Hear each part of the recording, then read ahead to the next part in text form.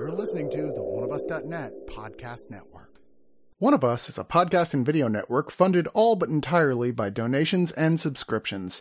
We do accept pitches for audio-based or banner ads, but on a case-by-case basis. If you're interested in that, contact us at oneofusnet@gmail.com. With the amount of audio and video content we generate, it is expensive and extremely time-consuming to keep things running.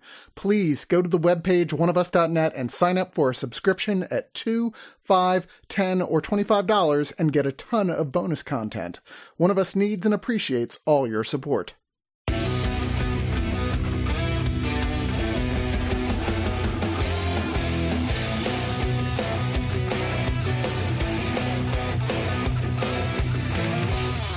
This movie reminds me of the last words my grandfather said to me before he died. He said, "Son," old Robin Williams joke, and I mean very old. We're here to talk about the new horror film, Son. That's the same vintage as his impression of a hot dog. It is indeed. Yeah. I mean, I think it was literally his first comedy record. My grandfather, not the one who died, but the other one, used to say, "You can fool some of the people some of the time and jerk the rest off." Crazy. Sorry. I don't know why we're getting into Robin Williams. There's no comedy, intentional comedy anyway, in this film, Son, which is directed by Ivan Kavanagh, who is a name I hadn't immediately associated with films that I like, but he has done films that I liked. He did 2014's The Canal, which I thought was an excellent horror film that opened up at Tribeca, and then he did 2019's actually kind of criminally underseen, and stay with me here, Never Grow Old, which was a revisionist Western with Emile Hirsch and John Cusack in it. I know. No, that sounds interesting. It was actually really good. I can't believe I like that film. So now he's doing Son, which is coming out on Shudder. He's an Irish filmmaker, for the record. And Son follows Andi Matichak, who plays a character, Laura. When we first meet her, she's like bleeding and she's fucked up and she's on the run from something clearly. And then she gets back in her car, but then pulls over and she has a baby. And she's like, there's blood coming out. And the baby comes out. She's like, "No, I don't want you. I don't want you." Baby comes out. And she's like, "Baby, I do want you." So flash to years later, kid is like, I don't know how old they said, like, it looked like 9. Yeah, he looked like 8 to 10 range kind of thing. It's like, he's like full of joy and needs a haircut, but he's like running around and she seems happy. By the way, if you recognize her, it's because she played Jamie Curtis's granddaughter in the Halloween movie in 2018, which I didn't immediately pick up on. And the 2 forthcoming ones. They live a life of what seems to be relatively normal. She is a single mom because presumably the dad is not good on some level. We just don't know the details, but she wakes up one night, she hears a noise and she's like, thinks her son is out, and she goes to her son's room and there's all these people standing around her son's bed, and she's like, "What the fuck?" And the door slams in her face and she's freaking out. She bangs on the neighbor's door, "Help, help." And she goes and calls the cops, and the people are gone when she gets back. Kid doesn't remember anything happening. She's like, what just happened? The cop, played by Emile Hirsch, is like, once again, obviously, I guess these two like working together, telling his other cop friend, "Stop being a dick, okay? I got this one. I believe you that this happened," but it would be hard for anyone to believe someone coming with this story, right? But he's being really nice about it. After all this, suddenly the kid gets drastically crazy fucked up sick out of nowhere, like covered with weird welts and fucking thrashing around. Like, what the fuck? There's a lot of blood. That kid is just bloody all the time. They bring him to the hospital and they're like, "We have no fucking idea what is wrong with this kid. We have like tried absolutely everything and we have no idea." And then the kid is well again. Just like that. Like what, nothing happened. Weird shit continues to happen. Clearly the cop is interested in more, it seems like, than just being a good cop. Even though she's giving all the red flags up to that point. Who's like, "Okay, no, I'm here for you. I'm here. What do you need?" The father, one side, the police and the official story is that it was her own father who raped her repeatedly and also was paid by other people to rape her as well. So, child of 1,000 maniacs. Her story is that it was part of a devilish cult. And they're like, well, there was never any evidence that there was a cult. So what's really going on here? Well, the fact that the son is like going through these weird phases of getting like near death and then getting hungry certainly raises questions. But is it real? Is it Memorex? What's happening? We don't know. This is the story of Son, a mother and son on the run. You explained so much movie in that plot right there. Son's on the run. Son's on the run. Joining me is Adrian. Hello. Justin. Hey, son. Thanks, Dad.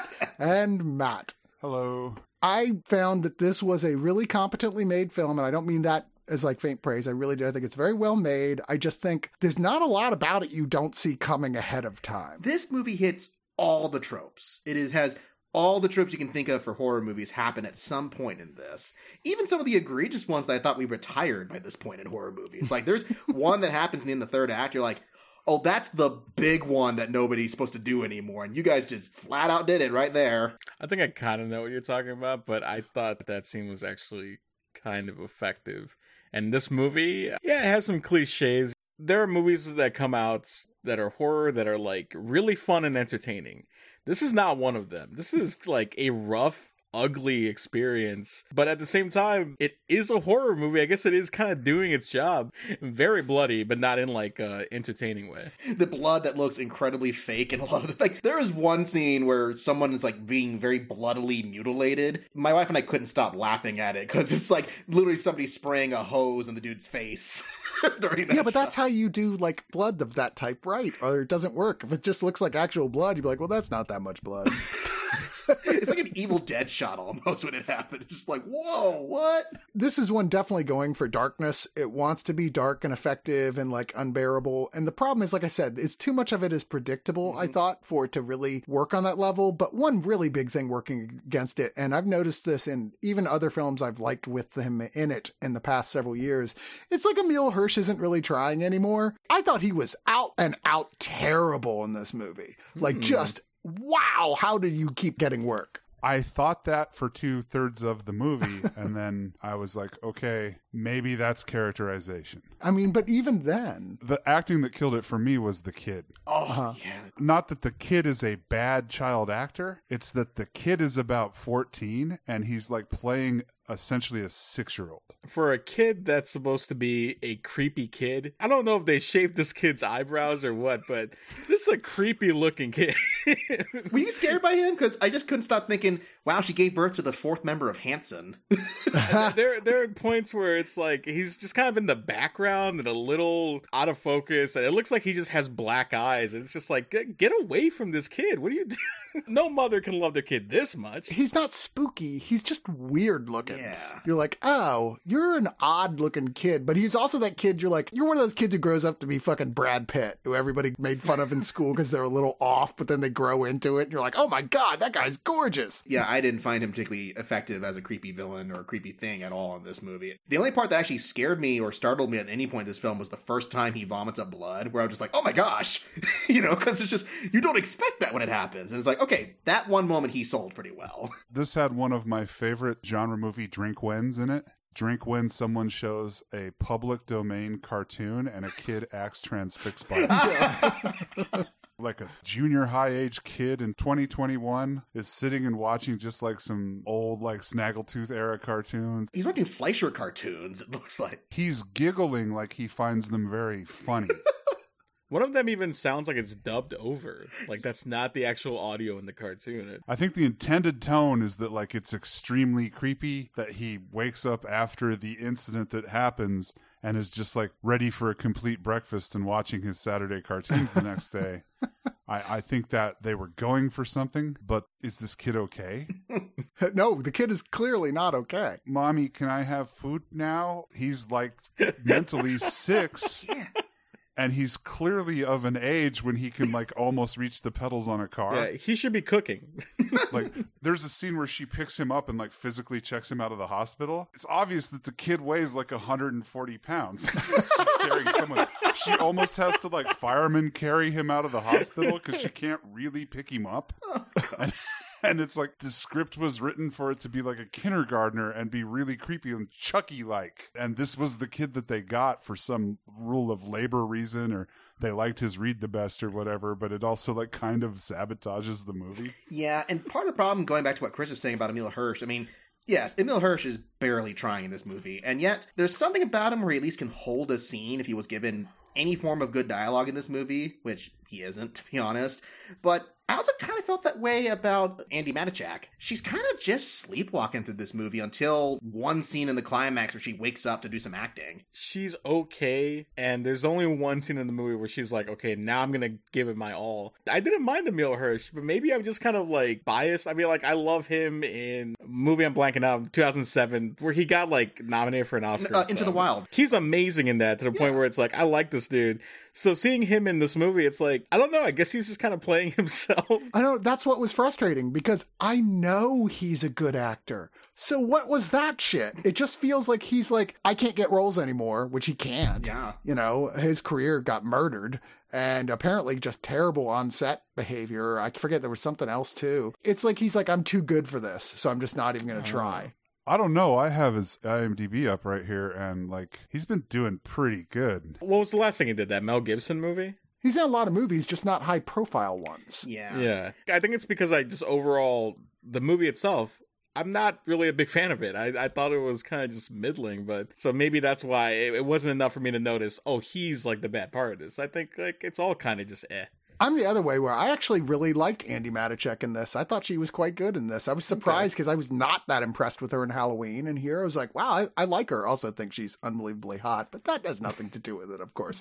I'm a critic. I would never. The Assimilate or something like that, right before Halloween came out, and it was this low budget body snatchers thing, very reminiscent of The Faculty. To my point. Like, she kind of carried that. I just kind of made a note that, like, out of all the people in this, she'll get more work. Oh, yeah. I mean, she's appearing in the next 2 Halloween films, and she's also had a lot of success on television as well. I think the biggest problem with this movie is not anything technical, and it's not Emile Hirsch's bad acting. It's that there's nothing really terribly or wildly original here. It's going for, at points, being very super dark. It's going for, oh, this is a twist movie, but there's no way you can't see where this is going by the midway point. Then I don't know what movie you were watching. It's well enough shot of a film. I like the gore that's in there on the whole. I'm with it. I just kind of was hoping it was going to lead me somewhere more interesting than it did. It does have one massive plot hole, which is that if the group of people surrounding the kid in the beginning are real, why don't they just take the kid? How did they go out unnoticed? There's 30 of them. Yeah. Like, it's literally, there's barely room for anybody else in the room. There's a lot of stuff that happens that's totally like, wait, how did we get here in this movie? Because the movie wants you to constantly be questioning, well, what is real? Is she crazy? Or is there really a cult? Is there really like metaphysical stuff going on here? And the problem is that like, if it's metaphysical, why would they do things the way that they do them? This seems like a very inefficient way of getting what you want. And if she's crazy, then there's a lot of stuff that doesn't make sense, even more so. We're like, well, how did that even happen if there wasn't metaphysical stuff happening? Anyway, let's go to final thoughts. Justin, get us started. Okay, good. Starting low, because I really did not like this movie at all.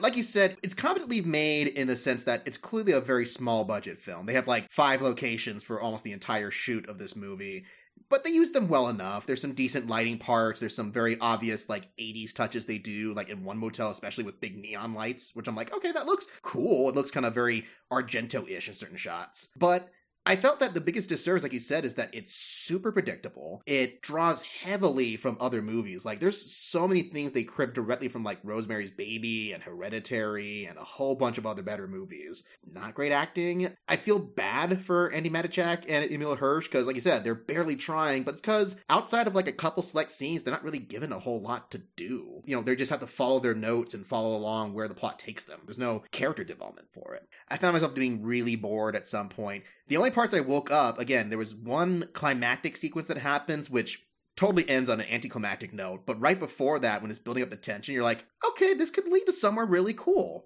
I got kind of some unintentional laughs throughout it, especially one part where they meet the dude who takes off every box of generic toxic males that you can never think of, where they meet this pimp. You're like, oh, let's see, shaved head, beard, drinks, abusive to women. It's like... The only thing he failed to do is ask her about Joe Rogan. No, and he's a robo-pimp, let's not forget, right? He's a cyborg. I looked that up, and that guy does not actually have that. So why is it even there? someone decided that was a necessary characterization for him, and then it has no effect on the story other than he has a stoma for like a cigarette emphysema surgery. Yeah, that was just odd choices for this. But he's also like 35 and like a 265-pound cut guy. So it's like, what? What a weirdly arbitrary decision. A young, fit man that also smoked, he smoked so much meth that he got... I don't think that's how that works. But yeah, I was not very thrilled with this movie. It's far from the worst thing I've had to see for horror movies this year, but for me, I gotta give it 4 out of 10 totally illogical reasons why she had to ask people to call the police if she had a cell phone. Yeah. Like, she ran to the house, call the police, rather than use her home line or her cell phone that they clearly established her owning up to that point. Yeah, I forgot about that. That's like, wait, what? Maybe they cut a scene where she picked up the phone and it was like, he is coming. I don't know. Who knows? Oh, I forgot too. My favorite person in this whole movie is this one character they meet partway through the film, played by Blaine May, as like an old friend of hers from when they were kids. That dude clearly thought he was going to get an Oscar for this role because he put his all into this role. He smoked that meth that Matt was talking about. Even that scene, though, like that feels like they wanted it to be this really creepy Texas Chainsaw Massacre type house with the bone wind chimes and the real bad vibes. And then they go into it and he's going to be all strung out like the sloth guy in Seven. And then they realize like, she would leave her kid in the car, and then this couldn't happen that way. They also figured we can't be too on the nose with these references. Yeah, we still have to rip off Angel Heart later, so come on. And so instead we get this scene where he's just like running a kind of fucked up Etsy shop. Like he just makes a lot of crosses and the stuff's on the walls, but he hasn't done the red string His yet. customer reviews are very high, actually. That's half of the Etsy shops.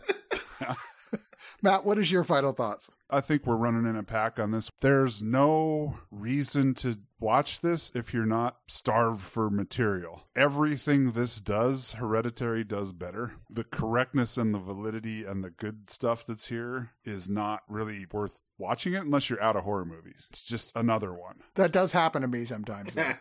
It's above the latter-day trauma slush pile, the garbage that gets put on Amazon Prime without having the proof checked.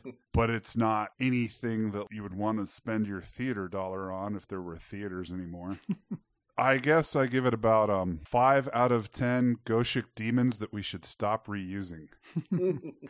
Adrian. I mean, the movie is called Sun because they can't just outright call it The Omen. And I'm not talking about like comparisons and themes. There is a scene that you could put side by side, and it's like the same scene from The Omen. This movie is filled with references and, unfortunately, references to better films. Matt nailed it on the head. This just kind of feels like, oh, here's another horror movie.